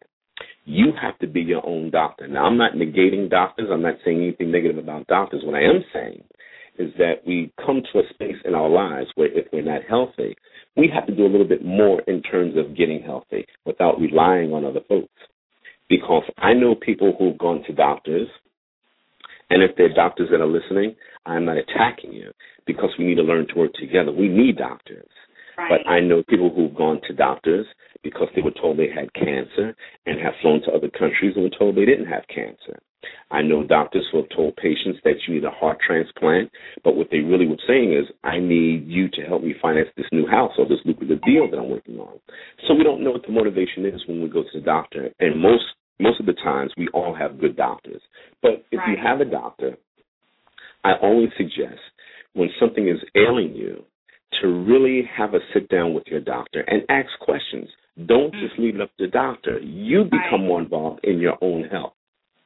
So that's what my book is about. It's telling you that your health is a God-given right, and most of all, it's your responsibility. Oh, my God, that is so true. I think most people, myself included, long before, Jamie, you and I have talked about all of my different places in life, and I remember when you were first going through this transition of healing and you were changing, and you've always been a conscious person, so it wasn't that you were not conscious, but you've gone into a higher consciousness about how to be healthy. But even then, and I listened to some of it, and some of it I didn't, and it's ridiculous. I'm eating cookies every day. It's ridiculous. But anyway, you began to share with me things that of how important it is what we eat in order for our bodies to feel better. Yes. And then, you begin to do this journey of writing just about the things that you begin to live and experience. And I think that's the most important thing is that your book is about your life journey, and it's about how you really, truly used what you learned and those that were your mentors and teachers, you applied it. Whereas most of us will hear a few things, the doctor show it's a wonderful show. I love it. But I also know that even in my journey and things that they were telling me, remember when I first was like, well, I'm on this medication for this and I'm on that medication for this, it did not work for me. Yeah. And I had to sit back and learn to search and research and study and find what was going to be best for me naturally. Yes. Those absolutely. Natural expressions, I was able to find something that stabilized me out. So I totally agree when you say you have to take it into your own hands and make, your research has to be equally as important as the doctor's research. Absolutely. Yeah. Tell us the name of your book, honey. My book is called I Ate My Way Back to Health, So Can You. I love it. Say it again. I ate my way back to health, so can you. And let me just plug it. I just received 5 stars on Amazon last night. High so the five. book is really doing wonderful. Five. So we can get it on Amazon. Where would you like people to go to find you? I know you have a website, so I know you want them to go to you first. My website, sure.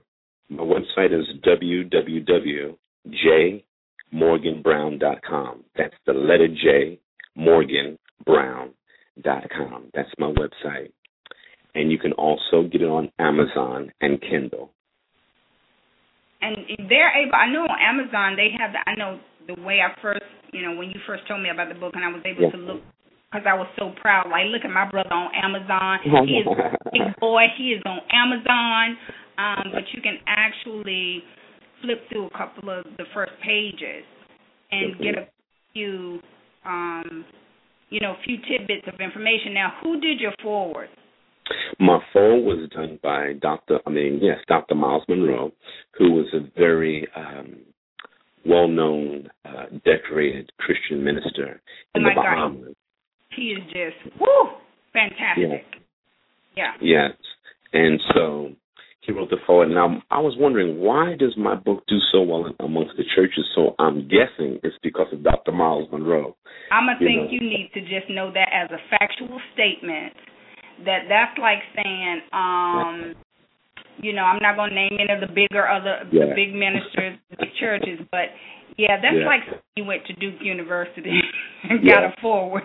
Yes. He has a global leadership conference coming up in November, and we have people like T.D. Jakes and Creflo Dollar. They'll be going out to his function in November, and I'll be speaking out there to 30,000 members. Yes, that's in November. I'm very excited about that. Look at my Jamie! Oh my gosh! I'm trying to heal people.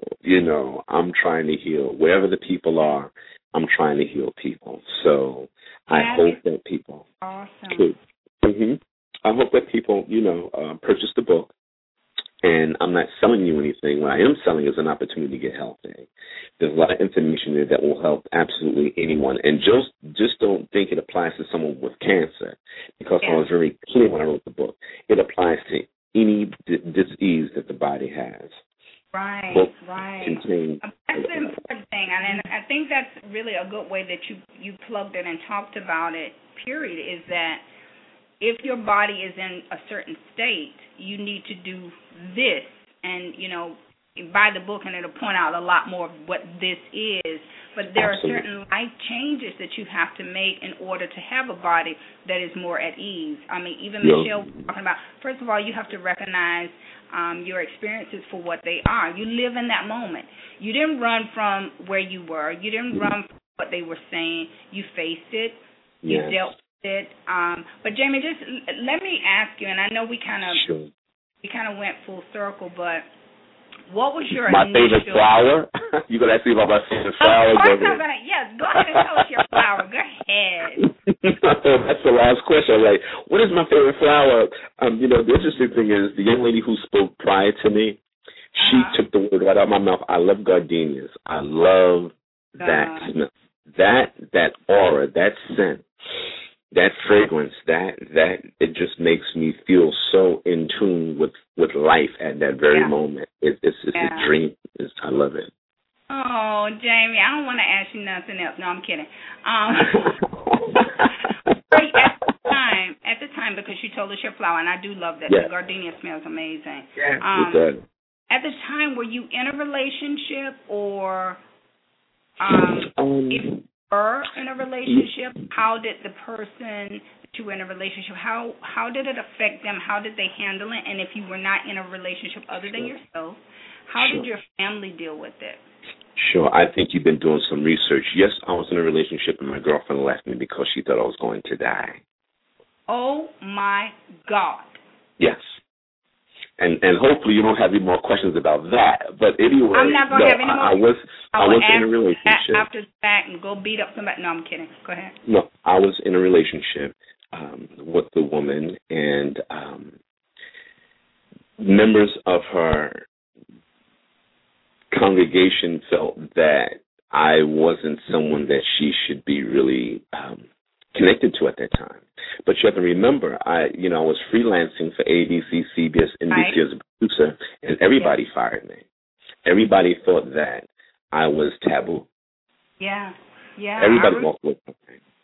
So, but at that time, it really didn't bother me because I knew I was in the biggest fight of my life, and that was for my life. So that superseded absolutely anything and everything. So it didn't bother me. It was very hurtful, but I let that go. When you go through something traumatic, you have to really make some serious decisions on the spot.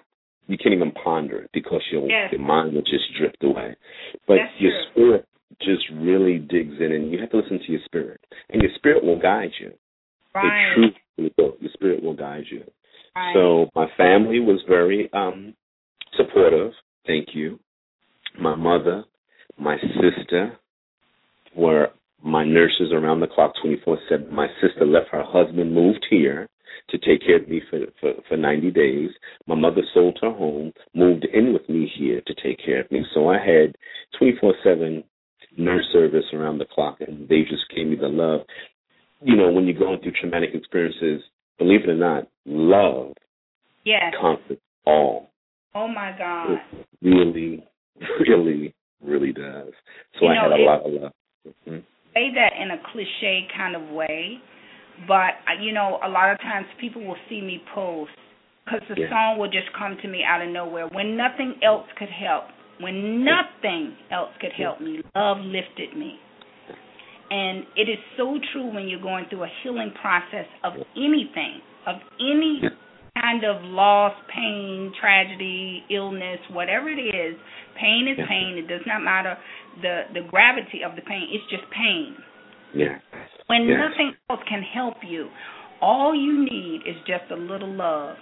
Just a little love goes such a long way. So I'm so happy to hear that in my absence, of course, that you had all of these fantastic people that supported you, because a lot of times people don't have family. Y'all hear all the fire trucks in the background. Don't be alarmed. It's not the studio. So this is a real show. It's live, so you may pick up the background. But when nothing else could help, love will always lift you, and it's so important that you had that support group, because a lot of people face some of these things talked about tonight. They face them alone. And they feel alone. And like we were saying, even in Michelle's story and even my own personal story, when you feel that aloneness, you do not feel like you have an option. Absolutely. And if you don't feel like you have an option, a couple of things happen. You sink into a deep depression and you don't come out of it relatively easily. You stay there and your life is just miserable, and or you commit suicide. Those are usually the two that happen. You just live a miserable life, or you don't want to live the life at all. So for you to have a support system to help bring you back, and then for you to take into your own hands and say, I'm going to work with my doctors, but I'm also going to take authority over what's yours, and that's your mind and your body. Absolutely, absolutely. I will say to people, we all go through adversity, but write your troubles in sand, but carve your blessings in stone. Oh, my God. I love it. Time is the only thing that never gets tired of running, is time. And in time, all of your wounds will heal. But love, and just a great support system will take you through anything. Oh, Jamie, I love you. Now, okay, really quickly, my producer's like, what's his website again? What's his Twitter? What's his area? So give us all of your stuff, because I want people to be able to definitely get in touch with you, support you with sales and everything. Producer Sonny is over here sending you kisses and hugs and love. Hey, Sonny. You're two of my favorite people. I love both of y'all. Mwah, mwah, mwah. Anyway, my website, again, is the letter J, Morgan, like Morgan Freeman, jmorganbrown.com. And if you want to write to me, you can always take my email address, which is Steel Pulse, like the reggae group for those who know Steel Pulse, STEEL, Pulse, PULSE, the number 2, @ jamie@yahoo.com. Twitter, believe it or not, I'm on Twitter. I've never used it yet, so I'm on Twitter, but I've never used it yet. I'm just getting into the social media now with this book. I have a Twitter page, but I don't know what it is. I think it's J. Okay, Morgan you got Bland. one, baby. We're going to work together on our Twitter stuff. stuff. Yes, absolutely. I'm just getting into the social media. But for all those listening, just thank you, and I hope that you've learned something. And I'm here for each and every one of you. I love you all to life. Oh, Jamie, we love you back. Definitely, I need to get back into the salsa crowd because I done picked up some cookie weight, and I need to sit down and read your recipes and all of that kind of stuff. Absolutely. They're laughing at me like I can't even believe you said that. This is my show, people. I can say that. So, but anyway, Jamie, thank you so much. I know you're a busy guy. Jamie takes out time when he's not all over the world doing the most amazing things for so many causes. Please get in touch with him because really he is so connected with so many things. Jamie, quickly before you go, what is the program, the WELL program, remember? Yes, I'm a member of the Well-Being Program. I'm glad you brought that up very quickly if I can plug it. I'm a member of the Well-Being Program. And what we do, we build water wells to desolate parts of Africa. And we just built a well in Kenya in the village that never seen water. They would have to walk 4 miles to the closest water supply and 4 miles back. And these are women in the village from 80 down to 12.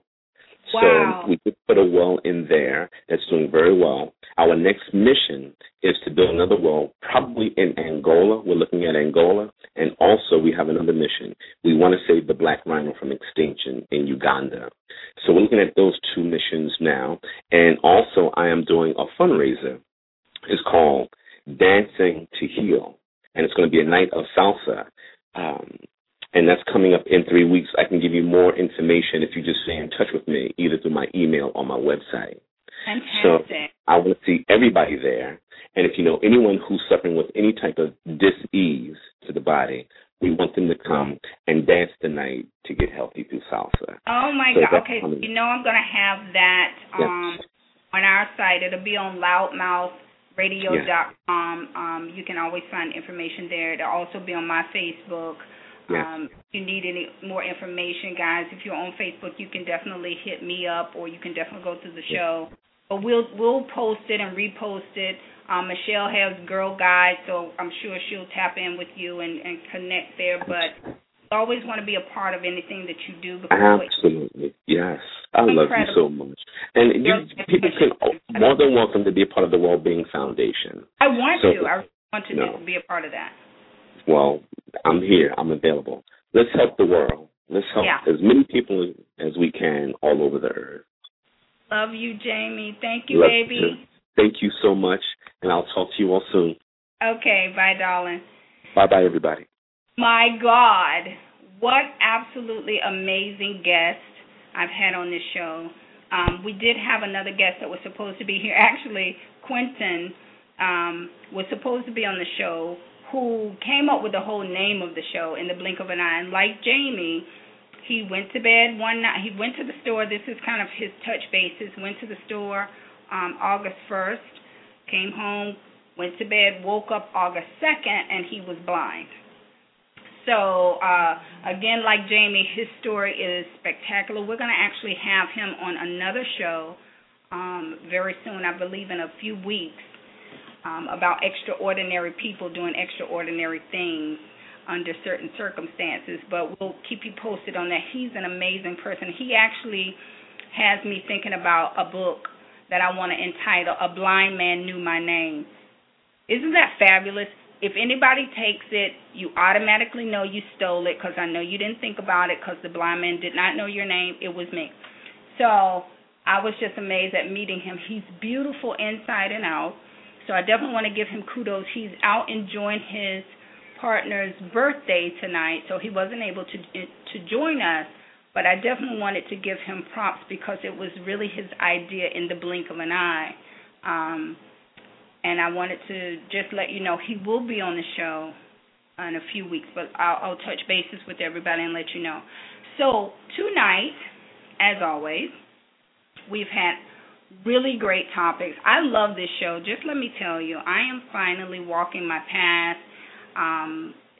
just loving my journey. It is the first time in life that I've loved me for real and not just made the, oh, girl, I love myself, knowing I didn't. So this is my first time loving me and loving what I do. I'm not making the money that I used to make. I'm not traveling the way that I used to travel. I'm not doing a lot of things that I used to do, but I'm doing so much more and living a life more fuller than I ever have. So, you know, for those of you that think I have all of this wonderful money, and I do have it, it's just not physically appearing at this particular second. But you know what? As we stated, moment by moment, life changes. And in the blink of an eye, my circumstances that were so tragic this second may not be as tragic the next second. For one, I'm looking at life in a whole different way. So I encourage all of you that may be listening, that may be in your tragedy right now. Many of you have lost loved ones and in some just horrific ways, and you're dealing with that on a daily basis, trying to find normal. Find your new normal. Reach out to one thing. I remember having to tell this to somebody recently. Focus on one thing, just one. Not 20, not 25, not 3, just one thing that can bring you joy for that moment. Focus on it again the next moment and the next moment. And after a while, you've gone through 5 minutes. And then you've gotten through 15, an hour, and a day. And it begins there. It begins the small seed of the one thing that you can focus on that will get you through that moment. If you cannot get through that moment within by yourself, please do not be the island alone, like Michelle said. Don't be that island alone. Be like Jamie said. Get a support system. Mama and them. Find somebody. If it's not a person that's within your family, make a family. Reach out to somebody, whether it be a stranger on a suicide hotline or a doctor or a therapist or somebody that can help you to walk your truth and to deal with the pain. You don't want to get rid of you. You want to get rid of the pain, so address the pain. You can never address it if you don't face it.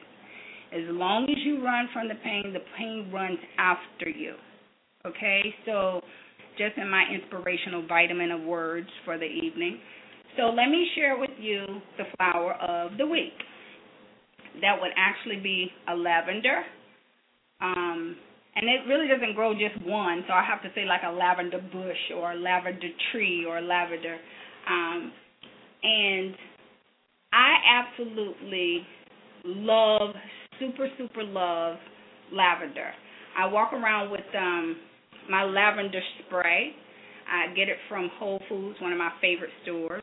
There's a lavender spray that I get that's like an aromatherapy. You can use it in the air, you can use it on your skin. So I do my lavender shots, and I walk around my office saying, you know, when we have a stressful moment, I just start spraying lavender, saying, okay, everybody have a moment, breathe in the lavender, breathe in the feeling.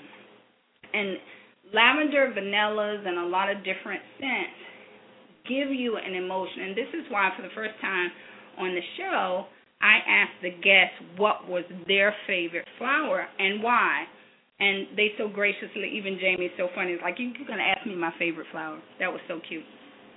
But what it actually does is it brings you to a space. And the reason why I love flowers so much is because they bring me to a place where they give me peace and they give me joy. And when I don't have all of the materialistic things that quote-unquote are supposed to make us so happy, I can reach inward by just looking at a flower, by just inhaling the fragrance of a flower. So lavenders, that lavender shot always just makes me so happy. I'm going to spray us in a few minutes so we can have that final, we made it through another show. But I'm going to send the link, as I always try to do, to tell you all the benefits of lavender. You actually can eat it. It was used for many years. It was used for many years because it's actually an herb, which is so funny. But you can use it to make lavender tea. For a long time, lavender was used to bathe in. That's why you have it in a lot of your soaps and shampoos now. You even have lavender. They used to clean with it. And it just gave you that peaceful, refreshing feeling. A lot of English gardens have whole beds of fields of lavender. I can only imagine I would never get any work done because I would be somewhere high off of lavender and just love and, one of these peace. My boss asked me, which is hilarious, she said, "Are you sure you weren't born in the hippie days and walking around with flowers and peace signs?" And I was like, probably, but anyway, I think those things are important to give you peace and joy and tranquility. So lavender is our flower for the week, and I'm so happy that we have come through this show stronger. We've come through this show more informed, which is always my goal, is to make sure that we're bringing on guests and or topics that are going to make us smarter. It's going to make us, stronger, whole, healthy, and just a better you.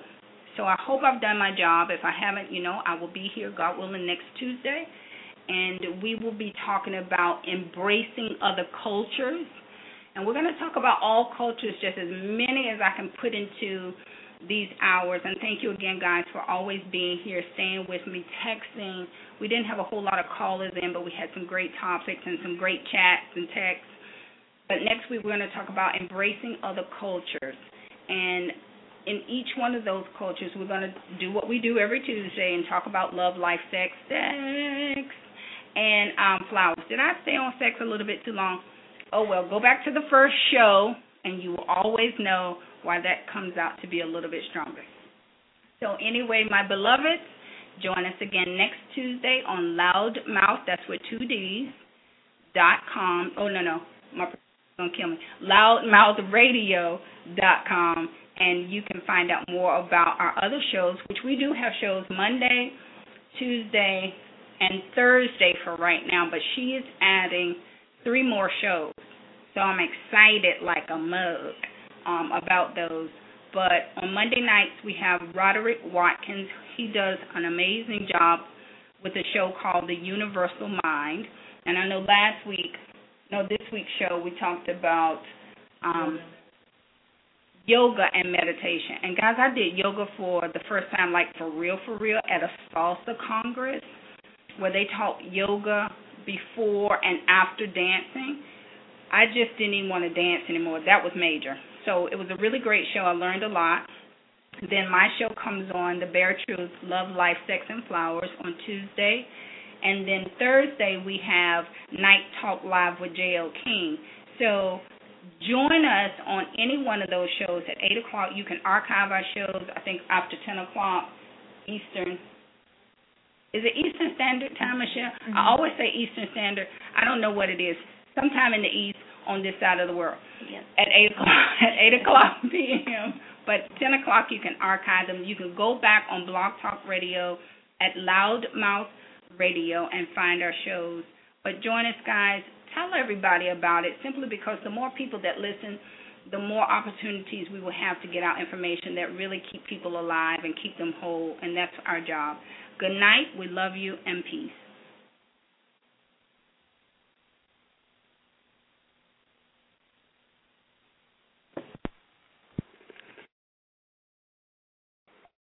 Thank you for tuning in this evening on the Loudmouth Radio Network.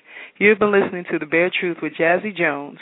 We appreciate all our listeners for tuning in. This actual show will be available for download and on demand 24/7 at loudmouthradio.com. That URL again is LOUDDMOUTH radio.com. We also want to tell you that you can actually follow us as well on Facebook, and our Facebook page is facebook.com/loudmouthonline, and also follow us on Twitter at Loudmouth, LOUDDMOUTH. We would like to thank our guest, Jamie Morgan Brown, as well as Michelle Alexander, for providing us a great show, along with our host, Ms. Jazzie Jones. Be sure to tune in with us each and every Monday, Tuesday, and Thursday as we go live on Loudmouth Radio Network. Thank you and have a blessed evening.